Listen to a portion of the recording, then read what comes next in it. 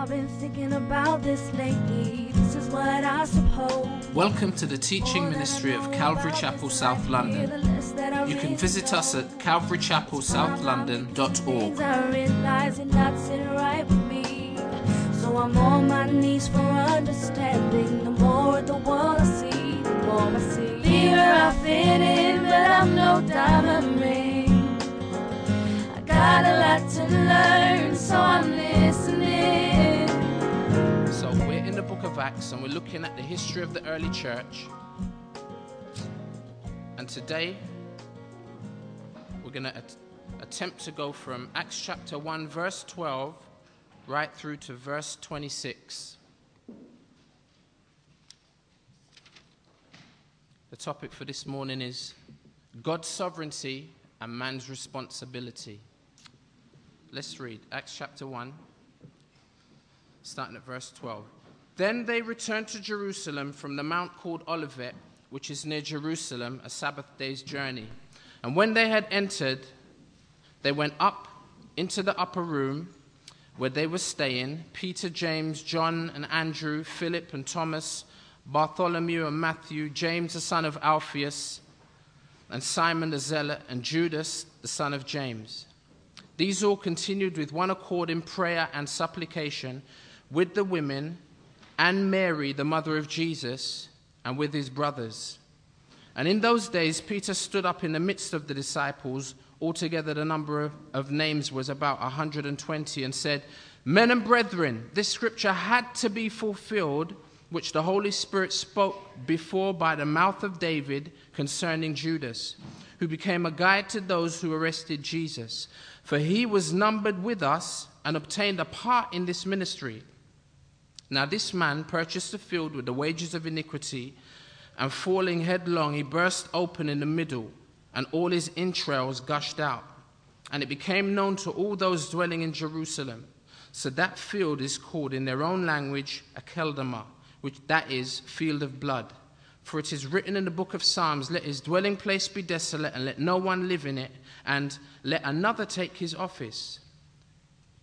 Therefore, of these men who have accompanied us all the time that the Lord Jesus went in and out among us, beginning from the baptism of John to that day when he was taken up from us, one of these must become a witness with us of his resurrection. And they proposed two, Joseph called Barsabbas, who was surnamed Justus, and Matthias. And they prayed and said, You, O Lord, who know the hearts of all, show which of these two you have chosen to take part in this ministry and apostleship, from which Judas by transgression fell, that he might go to his own place. And they cast their lots, and the lot fell on Matthias, and he was numbered with the 11 apostles. Now keep your finger in Acts chapter 1. Just want to quickly recap a few of the things that we looked at last week. The crucifixion's taken place. Can you guys see this slide? I wonder if the guys can maybe just shut the curtains for me. Thank you, guys. The crucifixion takes place, and over a 40-day period, Jesus is alive and he's seen by over 500 witnesses. Then the ascension takes place, which we looked at last week. And then there's a 10-day period, which is where we find ourselves now. And then after this 10-day period, while the disciples are waiting, then the promised Holy Spirit comes. As Jesus mentioned, the promise of the Father. Now, we have seen the Lord Jesus remind the disciples about this promise of the Father, the Holy Spirit, who would comfort, he would help, he would remind them of things said by Jesus, and he would teach them on that basis. And that it was he that would empower them to fulfill the Great Commission, which was to reach out to the whole world, beginning in Jerusalem. Then the Lord Jesus ascends and disappears into the sky, and we learn so much from this, including the fact that the Lord Jesus will return in similar fashion as we saw last time, 1 Thessalonians 4 verse 16. Now, one of the things that we learned that we must not do is focus on and try to determine the timing of his return. There was someone who didn't take the Lord's advice on this and predicted that the Lord Jesus would return in the 1980s. And he wrote a pamphlet called 88 Reasons Why Jesus Must Return in 1988. Evidently, he got his calculations wrong. Not learning from his mistake, the next year, convinced that he had fine-tuned his formula, he wrote another pamphlet, 89 Reasons Why Jesus Must Come in 1989. Someone said that the 89th reason was why he didn't come in 1988. I mean, it's ridiculous, right? That's one of the things that we learned that we must not do. Another thing we learned that we must do is seek first the kingdom of God as he sees it, not as we would like to see it. First, we must embrace a cross. Then we will receive a crown of glory that will not fade away, the scripture says. Now, in the face of their misunderstanding, some of the things that the Lord Jesus had said, you could so easily expect the disciples at this point to be depressed, disheartened, disgruntled, and discouraged. But no.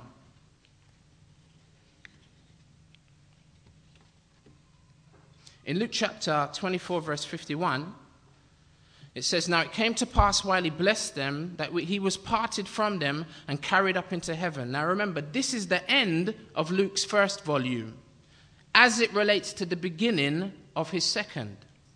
This is the end of Luke's gospel as it relates to the beginning of the book of Acts.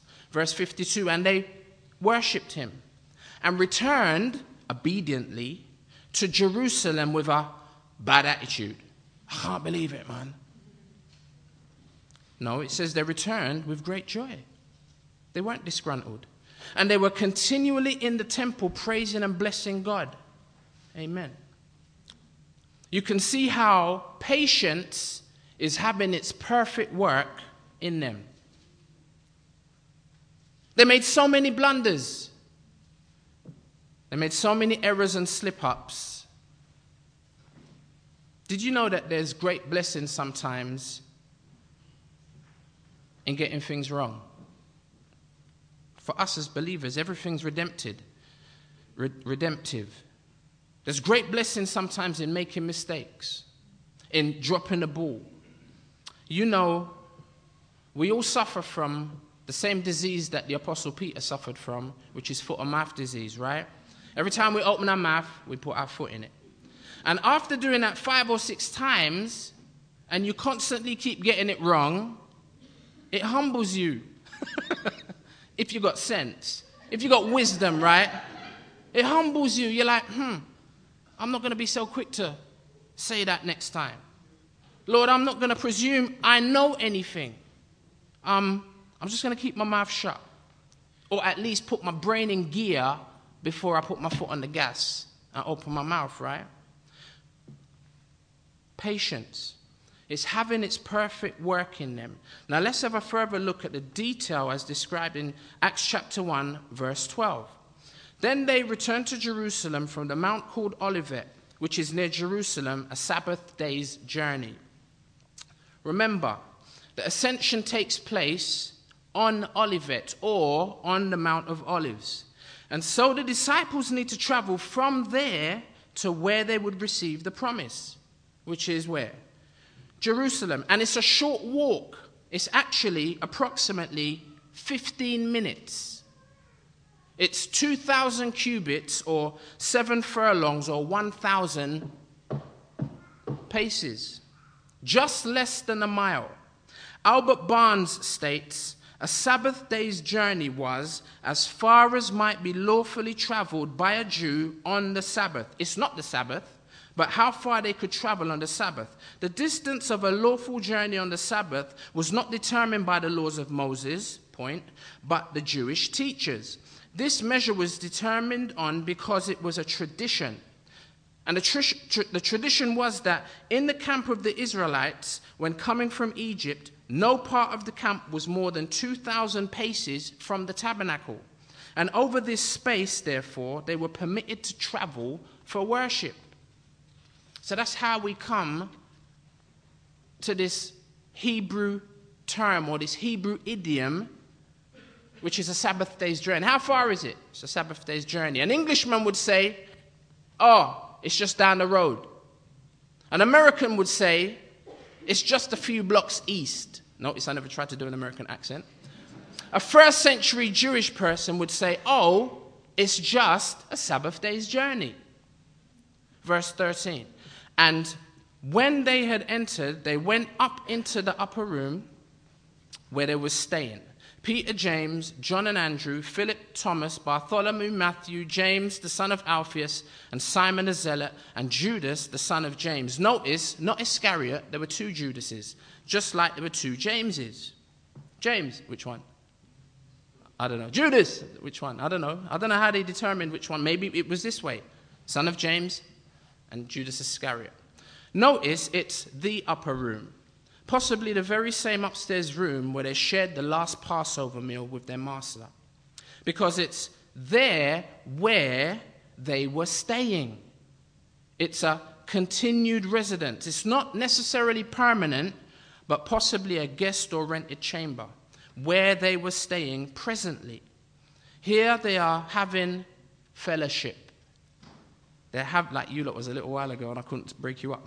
Fellowship. They're having koinonia, which refers to partnership or joint participation in a common cause, which was a love for Jesus Christ and a commitment to him. The disciples. Notice how Luke carefully and painstakingly names all of, that is, Jesus' disciples particularly. For remember, they had all fled when Jesus was arrested, right? And who knows exactly what happened to them all? At one point after the death of Christ, Peter decided to go back to fishing. And then one day while he was actually on the boat, he saw Jesus on the shore, didn't he? And he jumped out of the boat, swam to shore to see the Lord. Thomas, who for one reason or another missed fellowship one evening. In John chapter 20, verse 24, it says, and so it happened to be the very same time that Jesus was to appear to his disciples. What a night to miss Bible study. What a night to miss prayer meeting. What a night to miss fellowship. See, and some things don't change. Jesus promises where two or three are gathered together in his name, he's right there in the midst. So that means when believers are gathering and I'm not there, I'm not where Jesus, if you like, is manifest to his people, in a sense. I'm not going to benefit from what they would because I'm not there where they are and he is, in a special way. We know that the Lord is everywhere all at the same time because the Spirit of God is omnipresent. That means he's everywhere all at the same time. You can't hide from him.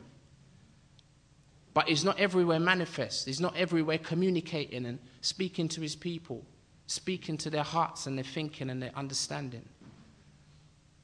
See, the same could be true for us. How many nights have you met with the brethren and been extraordinarily benefited and blessed? You come away, you went thinking, oh, I'm tired and it's been a long week and I really can't be bothered with this, but you feel yourself automatically just getting yourself together, dragging yourself to the car and going to fellowship. And then you thought, man, the devil's a liar.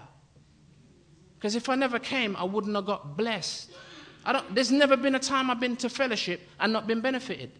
Even if it was to hear a word of rebuke. It's all, like I said, redemptive. See? Extraordinarily blessed when we go. Then I wonder how many nights we've missed and missed out on a blessing. You need to take that to heart. Sundays is great, as I mentioned last week, but there's so much more we can benefit from. There's meals being prepared during the week that we can be benefited by. Well, everyone is present and accounted for except one, Judas Iscariot. In verse 16, Peter will refer to them all that are there as brethren, reminding them that they are all a part of the same spiritual family, all adopted sons and daughters, of which God is the head and the father. Some of them are literal brothers, Peter and Andrew, James and John.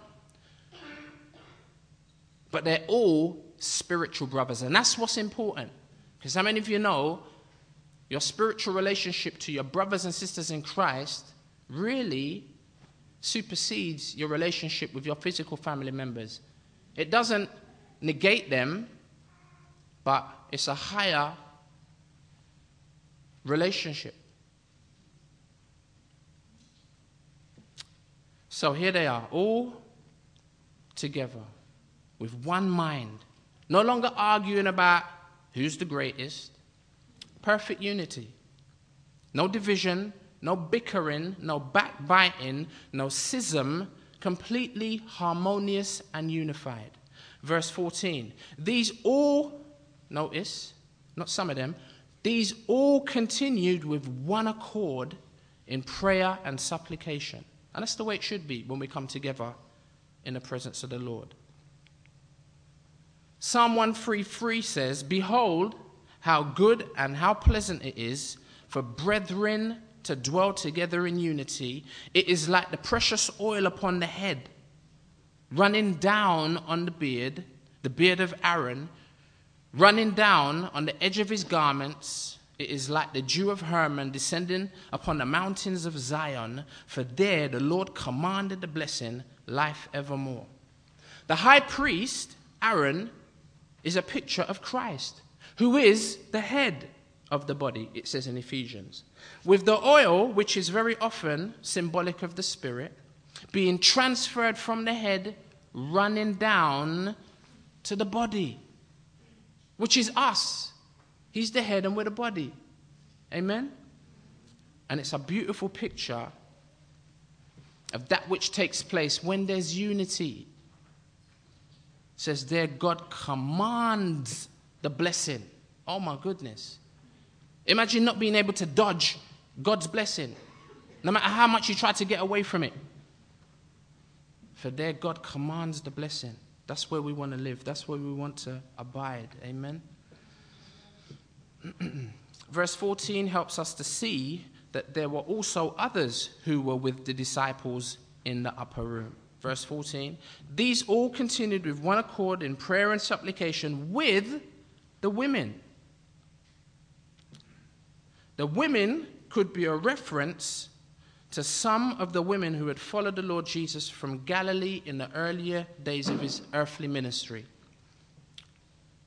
Luke chapter 8, verse 1 says, "Now it came to pass afterward that he went through every city and village, preaching and bringing the glad tidings of the kingdom of God, and the 12 were with him, and certain women who had been healed of evil spirits and infirmities. Mary, called Magdalene, out of whom had come 7 demons, and Joanna, the wife of Chuza, Herod's steward, and Susanna, and many others who provided for him from their substance." Possibly these could have been some of the women who were in the upper room. And also still faithful, these ladies, right to the end, because you see them appear not just at the beginning of Jesus' ministry, but right at the end, at the foot of the cross when he was being executed. John chapter 19, verse 25 says, "Now there stood by the cross of Jesus his mother, Mary, and his mother's sister, Mary, the wife of Clopas, and again, Mary Magdalene." The ladies, faithful. Nothing don't change much. Verse 14, the 11 disciples with the women who we just described, and Mary, the mother of Jesus particularly. Mary is the only one out of all of the women who is named. She was there along with the others praying to her son, who is now her savior. Notice her name comes after the apostles. Now this is significant. It's not Mary and then the apostles. It's the other way around, right? Now if you're a Catholic or an ex-Catholic like I am, or I was, then you know why this is significant. Because according to Roman Catholic doctrine and dogma, Mary holds a much higher office than the apostles. I stress, according to Roman Catholic dogma. Mary, if you didn't know, is known as the co-mediatrix. Yet, if Mary has such high standing, surely with a title that describes her as the one who, along with Christ Jesus, mediates on the behalf of mankind, ouch, she shouldn't be bringing up the rear. In terms of importance, she should be mentioned first, surely. If she actually is co-mediatrix and also, as is purported, co-redemptrix, and these terms, this is just the beginning. There are many, and we don't have time to go into all of them. Yet I will give you 3 examples of unbiblical Catholic doctrine. 3 of them. First of all, the Immaculate Conception. Second, Mary as co-mediatrix with Jesus Christ. And third, the Assumption. You might be familiar with these. The Blessed Virgin Mary. The doctrine of the Immaculate Conception. Now, I don't know what you think when you hear Immaculate Conception, but I remember, even as a Catholic, what I used to think that meant was Jesus was conceived in an amazing fashion, not just by the power of the Holy Spirit, but he was conceived without sin. But that's not really exactly what it means. That is a little bit of what it means, but really to the heart of it, what it means is the doctrine of the Immaculate Conception teaches that the Blessed Virgin Mary was born without original sin. Not Jesus was born without it. She was born without original sin. That's the doctrine of the Immaculate Conception. Furthermore, the Roman Catholic Church teaches that Mary was a virgin during her entire lifetime. Yet Matthew, a Jew writing to Jews, calls Jesus her firstborn son. That doctrine of the Immaculate Conception is annihilated just with one verse. Yeah? Verse 14 goes on to say that also in the upper room were Jesus' brothers. That further clarifies Matthew 1:25. Matthew chapter 13, verse 55 says, the people said, wait a minute, is this not the carpenter's son? Is not his mother called Mary and his brothers? Just in case you thought, did he really mean brothers? Yes, because he's going to name them. His brothers James, Joseph, Simon, and Judas. And his sisters, are they not all with us? The Immaculate Conception, or the doctrine of the Immaculate Conception. How about the Blessed Virgin Mary, the doctrine of Mary as co-mediatrix with Jesus Christ? It's the most disturbing doctrine, which affords the Blessed Virgin Mary a place positionally as co-mediatrix with Christ. You know, it says in 1 Timothy that there's only one mediator between God and man, and it's the man Christ Jesus. Could that be any clearer? Yet, Roman Catholic doctrine would have us believe that no. Jesus can't really do this on his own. He needs some help. And the best person to help him is his mum. This is Pope Benedict the, 10, 15, 16? He's the current pope who continues to popularize these false doctrines. See him in his robes? All right. Now, in the words of Pope John Paul, who is a The Pope who preceded this one, right? I think he's dead. In the words of Pope John Paul II, in union with Christ, he says, in submission to him, she, Mary, collaborated in obtaining the grace of salvation for all humanity in God's plan. In God's plan. Mary, the new Eve, hello, united to the new Adam, hey, in restoring humanity to its original dignity. So I'm saying, Jesus needs help.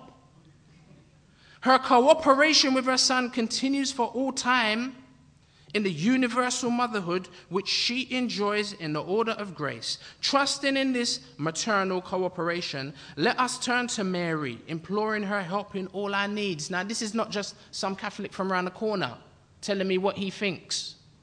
This is the head, or this was someone who presided over the Roman Catholic institution. So you're hearing it literally from the horse's mouth. This is heresy. Now, please don't be offended. I know I can be a bit coarse in my presentation. But it's our responsibility to be Bereans. We can't say we believe in the Bible or the God of the Bible and then throw the Bible in the bin in terms of appreciating what it actually teaches rather than that which is said it teaches. Amen? So if you are a Roman Catholic, my aim this morning is not to offend you, but just to be quite robust with the truth. This is heresy. There is no scriptural basis for placing Mary in a position as co-mediatrix for the church on earth. Christ's words were also very clear on this point. Jesus answered, I am the way and the truth and the life. No one comes to the Father except through me, full stop, on my own. There seems to be conflicting perspectives. The Blessed Virgin Mary said in terms of the doctrine now of the Assumption. The Assumption is, really, that's a good name.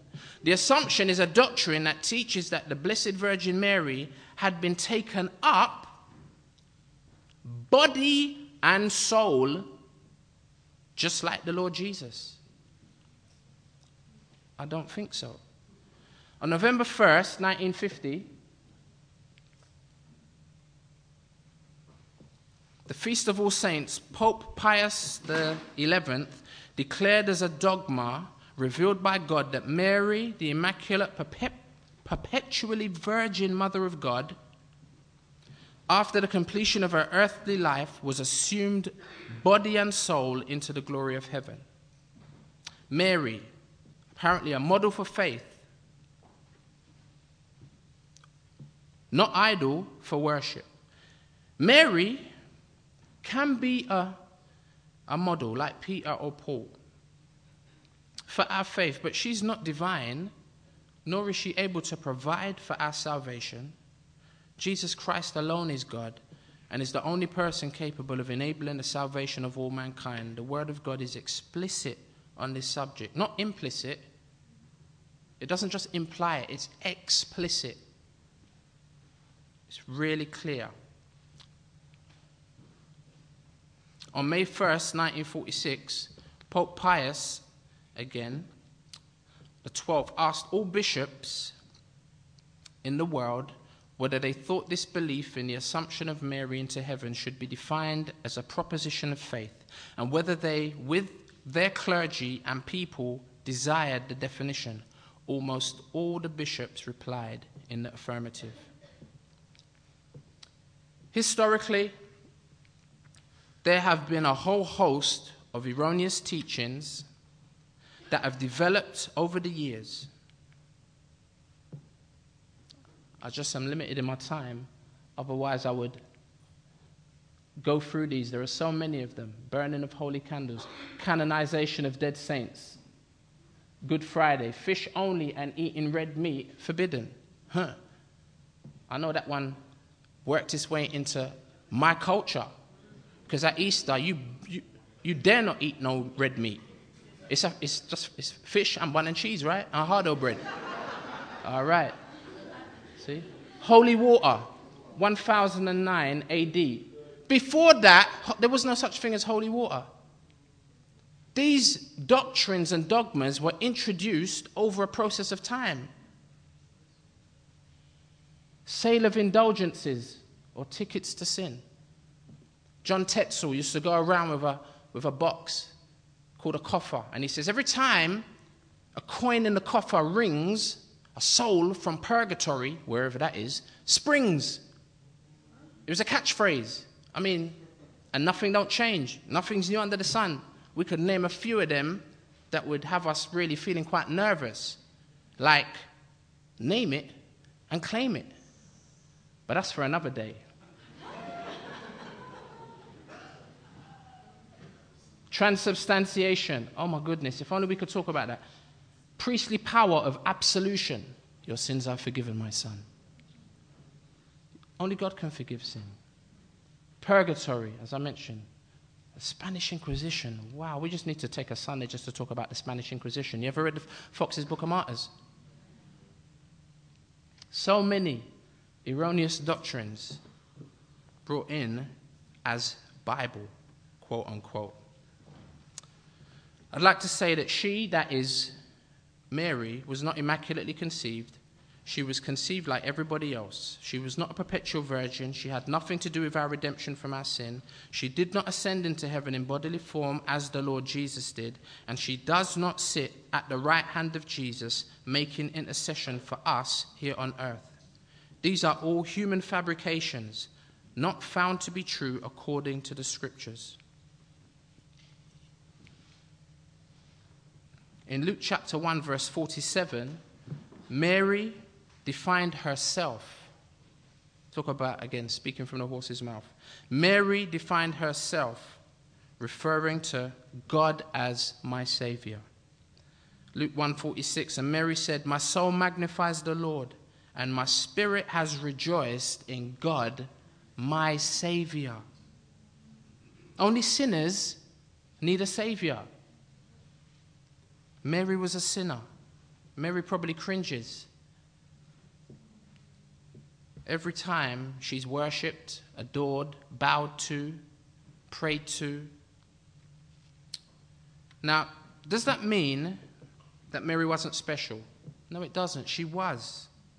And she deserves honor, but not according to the titles Mother of God.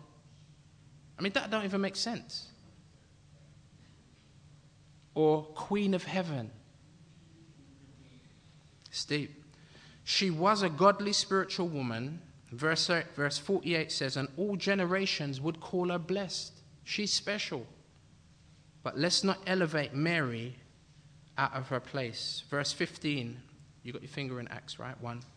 And in those days, Peter stood up in the midst of the disciples. Altogether, the number of names was about 120, and said, men and brethren, this scripture had to be fulfilled, which the Holy Spirit spoke before by the mouth of David concerning Judas, who became a guide to those who arrested Jesus. Notice, the Holy Spirit's work didn't start in the book of Acts. He spoke, verse 16, before by the mouth of David concerning Judas in the future. Here again, we see ancient prophecy about to be fulfilled. And he goes all the way back to the Old Testament. Verse 15, Peter stands up and does something significant here. He steadfastly confirms that God is completely in control. He steadfastly confirms that God is completely in control. It could be argued at this point that the disciples were thinking about their friend, Judas.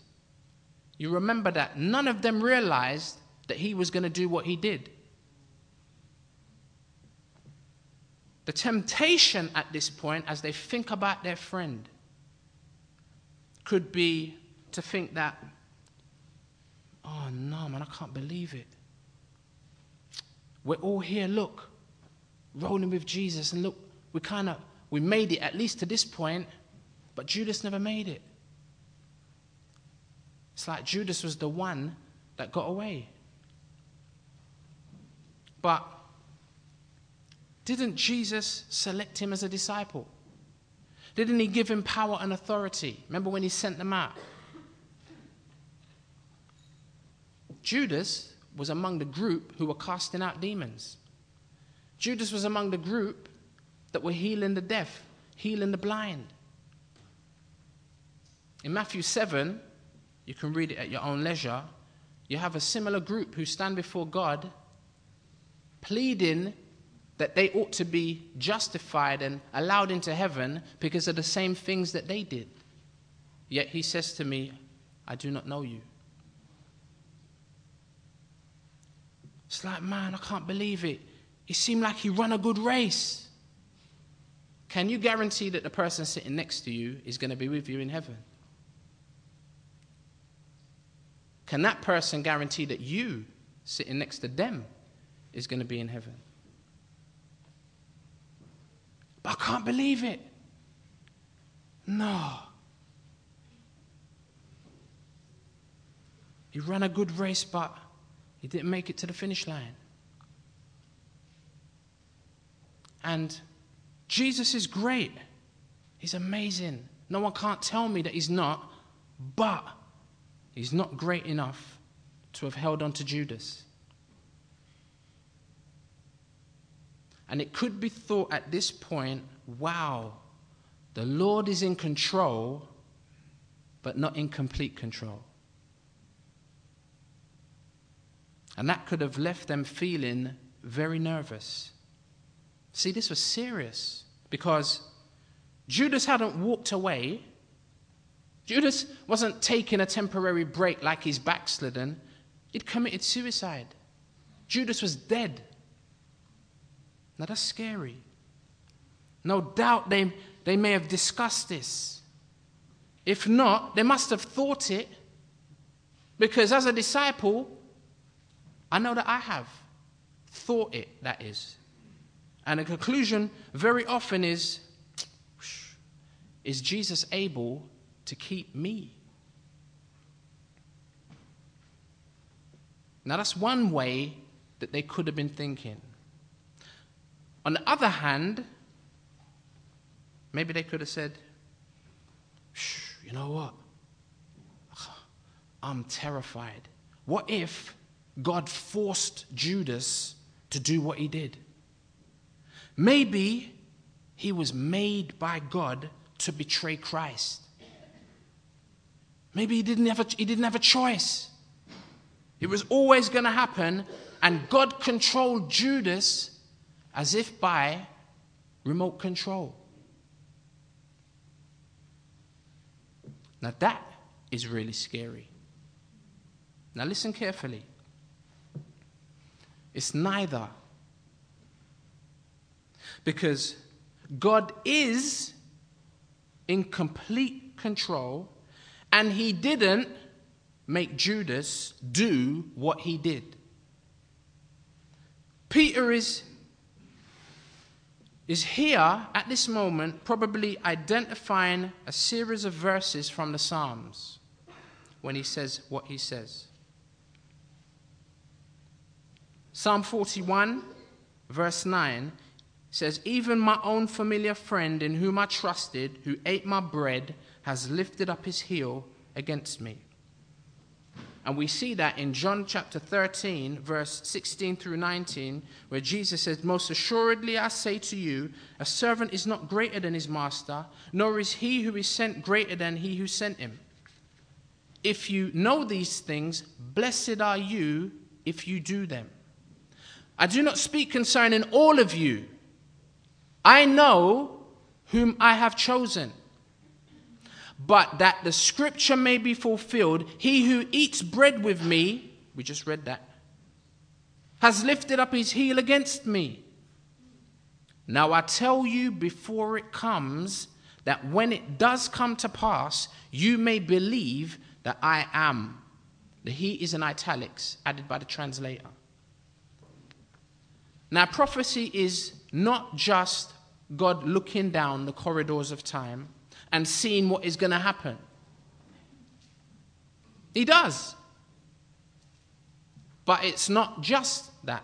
Prophecy is not just being able to, I can see it, that he's going to do that, she's going to, I can see it right from here. Even though it hasn't happened yet, he can do that. And that is prophecy, but it's not just that. Prophecy is also God telling us what he is going to make happen. What he will cause to happen. True, he does foresee it, but he is orchestrating and coordinating. Now, I know it sounds as if I'm contradicting myself. Not so. If you think that God is great, he's greater. Watch this. Jesus would have a betrayer. True? God determined it from before the very foundations of the earth. But God didn't cause Judas to betray Jesus. John chapter 17, verse 12 says, while I was with them in the world, I kept them in your name, Father. Those whom you gave me, I have kept. Notice, the question ain't so much who's come, who's here. The question is, who did the Father give Jesus? Jesus said in John 15, 16, you never chose me, I chose you. The question then isn't, did you come? The question is, has he chosen you? And he says, those whom you gave me, Father, I kept them. There weren't no slippage on my part, and none of them is lost except the son of perdition, that the scripture might be fulfilled. Hebrews chapter 7, verse 25 says, therefore he, Jesus, is also able, check it, to save to the uttermost those who come to God through him, since he always lives to make on his own intercession for them. The problem with Judas was that he hadn't come to God through Christ. He hung around with Christ. He talked about Christ. He served Christ. But he was not Christ's.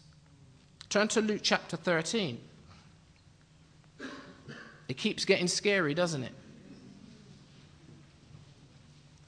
I believe it's in Galatians. It says, you know what? It's not that you know him.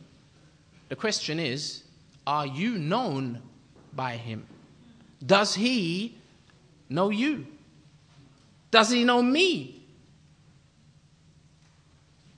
Luke chapter 13, verse 24. Strive to enter through the narrow gate. See, there's... For many I say, not a few, many I say to you will seek to enter, I will not be able. When once the master of the house has risen up and shut the door, like he did the ark, and you begin to stand outside and knock at the door, it's too late, saying, Lord, Lord, Lord, open up for us.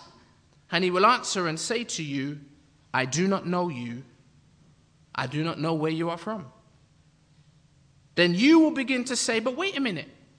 Look, you're joking, right? We ate and drank in your presence and you taught on our streets. We was around you. You was around us. We thought that was enough.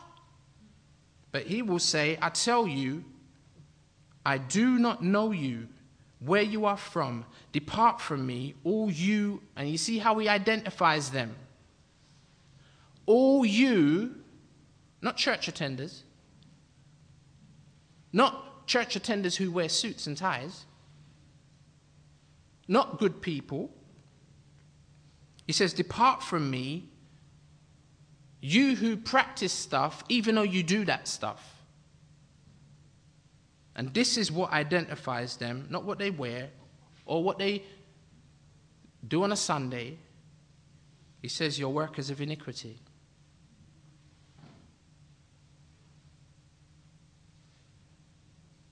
It says in Timothy, the solid foundation of God stands sure, having this inscription: the Lord knows those who are his.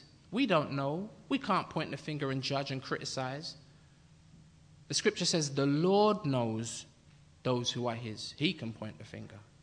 But let them that name the name of Christ depart from iniquity. Verse 28, there will be weeping and gnashing of teeth when you see Abraham and Isaac and Jacob and all the prophets of the kingdom of God and yourselves thrust out. Weeping and gnashing of teeth.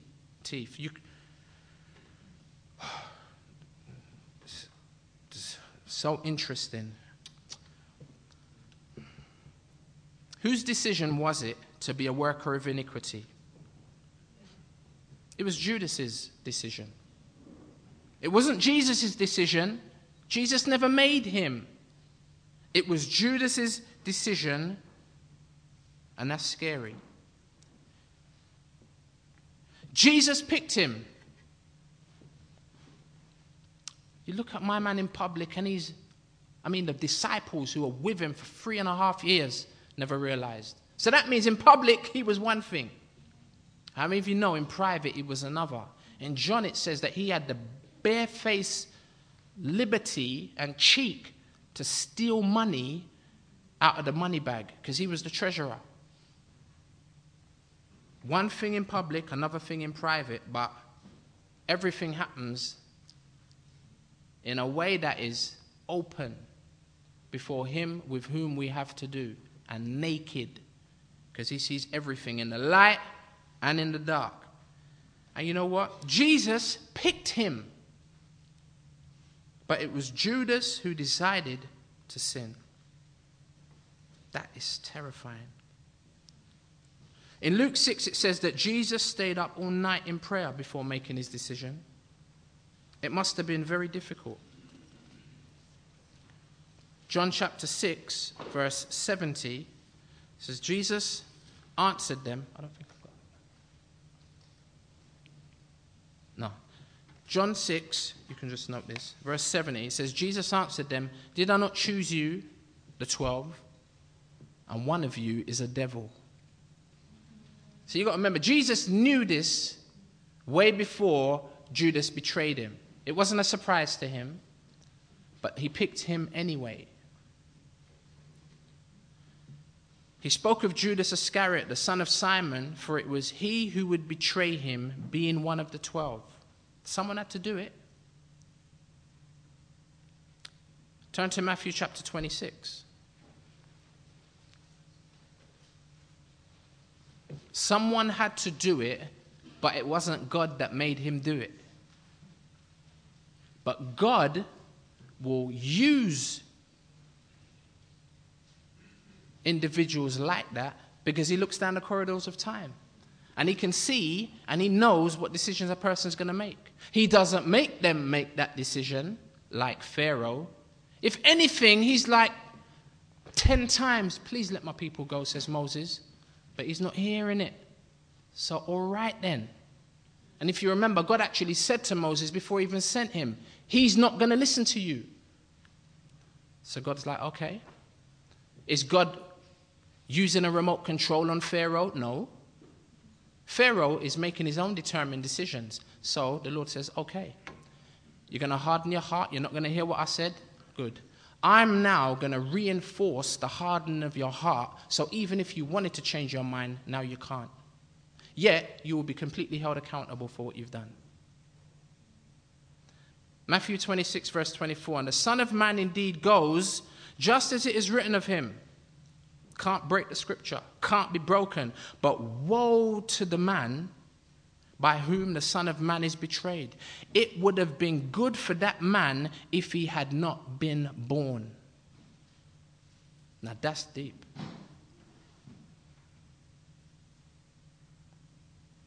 Hopefully, this makes us fearful and encourages us with great trembling to work out our own salvation. Whose fault is it that Judas betrayed Christ? It's Judas's fault. Look at verse 20, same chapter, Matthew 26. When evening had come, he sat down with all 12 of them. Now as they were eating, he said, assuredly I say to you, one of you will betray me. And they were exceedingly sorrowful. And each of them began to say to him, Lord, is it I? He answered and said, He who dips his hand with me in the dish will betray me. The Son of Man indeed goes just as it is written of him, but woe to that man by whom the Son of Man is betrayed. It would have been good for that man if he had not been born. Then Judas, who was betraying him, answered and said, Rabbi, is it I? And he said, you've said it. I believe right up to that point, Jesus was continually loving him. And if anything, he could have done what he was going to do. Just repent, man. I mean, what Peter did wasn't any better. But there's a difference. One of them had a savior. It wasn't because Peter was greater. Peter had someone that was holding on to him, where Judas didn't. The point is, get in that place where he's holding on to you. Over in Acts chapter 2, Peter, speaking of Jesus, says in verse 23, we'll look at that when we get there, maybe next week or week after. Not next week, week after next, because we've got a guest next week. Him being delivered by the determined purpose and foreknowledge of God. That is Jesus, being delivered by two things. By the determined purpose and foreknowledge of God. See that? You have taken by lawless hands, have crucified and put him to death. Wait a minute, Peter, how can you accuse the people of something like of a thing like that? When it wasn't them, it was God's determined purpose. But it was also his foreknowledge, knowing that these people, regardless of what anyone said or did, were going to do what they were going to do. So hence, Peter says, you done it. Because God didn't make them do it. You have taken by lawless hands and have crucified and put to death. As I said, there are two things there, determined purpose and foreknowledge of God. This is what is called the confluence, or the joining together. Like two rivers flowing together of God's foreknowledge and predetermination on one hand, and man's absolute responsibility on the other. They flow together. You may say, but you can't have it both ways. Well, don't try and tell me that. Tell God, if you dare. Because that is the truth. And if we don't understand that, that doesn't say anything about the fact that God can't do it. It just says something about our understanding of what God can do and the limitations of our understanding. The Arminian wants to revolt. Arminian is a particular perspective on these issues. There are two main ones. The Arminian, which is one, on one hand, wants to resolve this seeming contradiction by saying, well, actually, God doesn't really control things. He kind of just gets it started, and then we make the decisions. And the hyper-Calvinist perspective, and I stress hyper-Calvinist as opposed to the doctrines of grace, the hyper-Calvinist says, our decisions have nothing to do with it. This is the opposite. God is just pulling the strings and making it happen. Nothing you do, say, or think is down to you. You have no choice. You see, and both extremes are wrong because they don't deal with the confluence. They don't deal with the tension of bringing both points together and both points being true. That is that God determines the outcome, but men make and are responsible for the choices. I told you it was deep. God is in complete control. But man is absolutely responsible. It would have been better for Judas not to have been born than make the decisions that he made. Yet he did. And God, knowing that beforehand, used it for his purposes. So Peter uses this as a source of encouragement to comfort his fellow disciples because it shows that God is still in control. through the fulfillment of Old Testament prophecy, the traitor himself was fully responsible for his own actions. And you know what? Judas knew it. Judas knew that he was responsible for his own actions. How do we know that? How do we know that he knew it? Because of what he told the high priest. In Matthew chapter 27, verse 3, it says, Then Judas, his betrayer, seeing that he had been condemned, was remorseful and brought back the 30 pieces of silver to the chief priests and elders, saying, I have sinned. Not somebody made me do it and I couldn't help it. The devil made me do it. I have sinned by betraying innocent blood. And they turned around and said, we don't care. If there was ever a man in this world who would want to turn and say to God, you made me do this. Because it had to be done. If anyone in history could have turned and said, you made me do this. You predestined me to do this. If ever there was a man to say that, it was Judas. But he doesn't. Pilate says that. Pilate says, I'm innocent of this man's blood. No, you're not. No, you're not innocent. You're Pontius Pilate, the Roman procurator. You could have released Jesus. You're just not accepting responsibility. But you will. Do you think that by washing your hands that will change anything?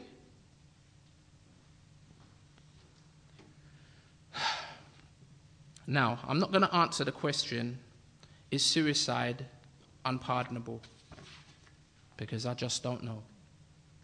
I know the Bible talks about the unpardonable sin, and it doesn't say that that's it, but I'm not going to make any comments on suicide. It's evidently not a good idea. Verse 17, Acts chapter 1. For he was numbered, as we roll to the end, for he was numbered with us and obtained a part of this ministry. Now this man purchased the field with the wages of iniquity, and falling headlong, he burst open in the middle, and all his guts gushed out. Now this probably happened when he hung himself. Possibly the branch to which he was attached or was hanging broke, and he fell headfirst and was splattered on the ground below.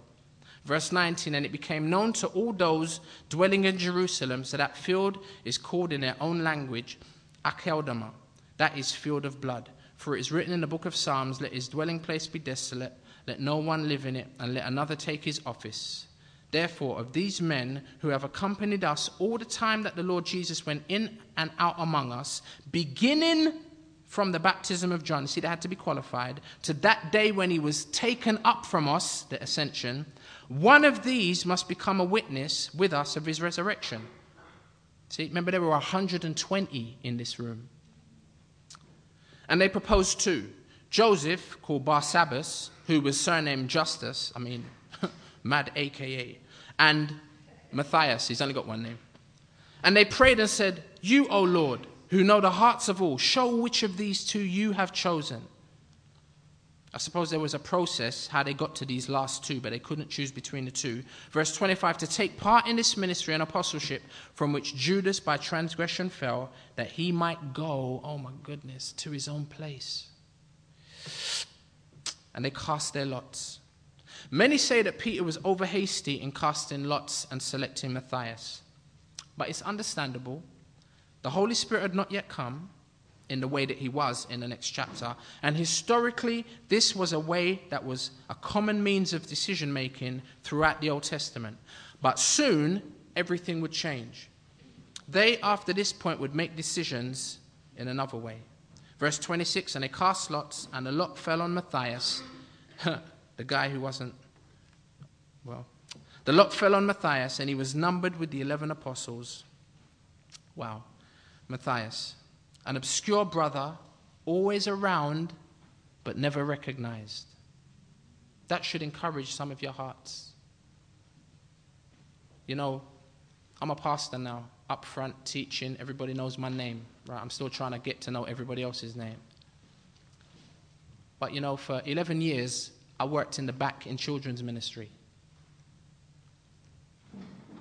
And one day, God came and got me. Just like he did with David, when David was on the backside of a hill looking after some smelly sheep. But he was faithful to those sheep, and there was no one around giving him applause. Oh, David, you're amazing, you're heavy. Woo. Show me your shepherding skills. No one ever said that to him. He was round the back, just doing what God had called him to do. There playing on his lute or on his harp or his guitar back, you know, modern day. Singing to the Lord is my shepherd, I shall not want. Can I encourage you, if you're sitting here and you're a Matthias? Just be faithful. Don't look for applause. Don't look for someone to pat you on the back. It's nice when you get patted on the back, right? But you serve the Lord, Christ. And he eventually will reward you, definitely in the next life, but maybe even in this life. But you know what God's reward always is? God's reward is always greater responsibility. You've been faithful, rule over 10 cities. Can I encourage you? Matthias was always there, but who had heard of Matthias? I mean, and you don't even hear about him after this. But he was selected to be among the 12. An obscure brother, always around but never recognized. Imagine if he hadn't been at the prayer meeting that night.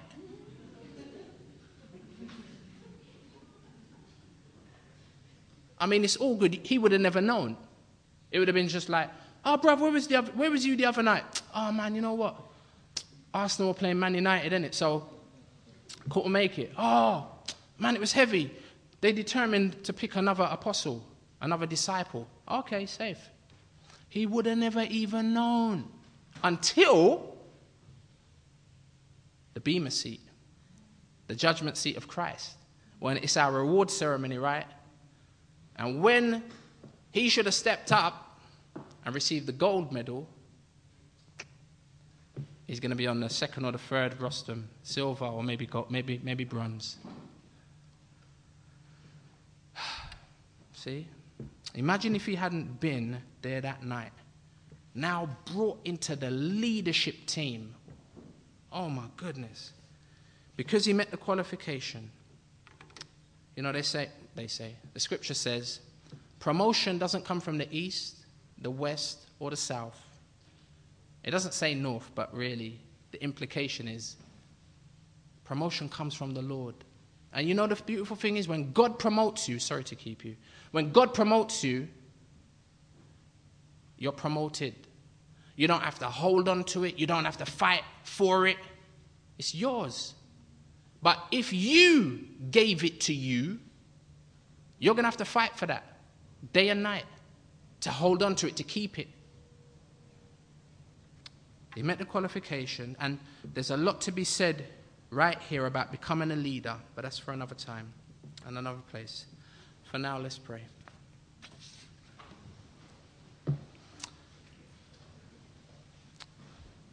Father, I heard someone say once that I'm not worried so much about the portions of the Bible that I don't understand. It's the portions of the Bible that I do understand that worry me. And Father, it's healthy for us to be challenged right down to our core as to where we're really at. And I thank you, Lord, all my shouting and my screaming and my animations ain't going to do it, Lord. It can only be done by the work of your Spirit. And so that's my prayer, Father, that by your Spirit, who you have sent, you would work, Lord, on the hearts of the individuals that are in this room listening to my voice. But Lord, even on the tape, the CD, the MP3, the podcast, Lord, I pray, Father, that you would so speak by your Spirit and convince, Lord, individuals who are in that place where they're not sure, Father, that you would help them to make it sure. And help them to realize, help us to realize, Lord, that we are personally responsible for our actions. And Lord, that ought to cause us to be humble. That ought to cause us to fall to our knees and say, God, I'm a sinner. There's no need for me to deliberate that. Lord, I'm a sinner. And I fall so short. Lord, forgive me. Lord, help me.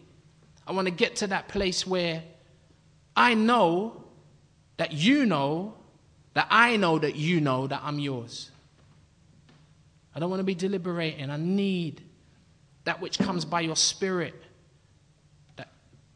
that helps me to know that I've been guaranteed, Ephesians 1, that I've been sealed by your Spirit, and my conscience is aware of that, and I can go to my bed and sleep at night peacefully. My sleep is sweet because I know that not Mary, but Christ Jesus has mediated. And he has been the one who has made atonement for my sins. Lord, I pray that you'd impress that on the hearts of your people to confirm it, but Lord, the hearts of those who are not your people yet, that you desire to be your people. Lord, you're sovereign. And we worship you this afternoon in the name of Jesus. Amen. Could I ask you to stand with me, please? I'll be,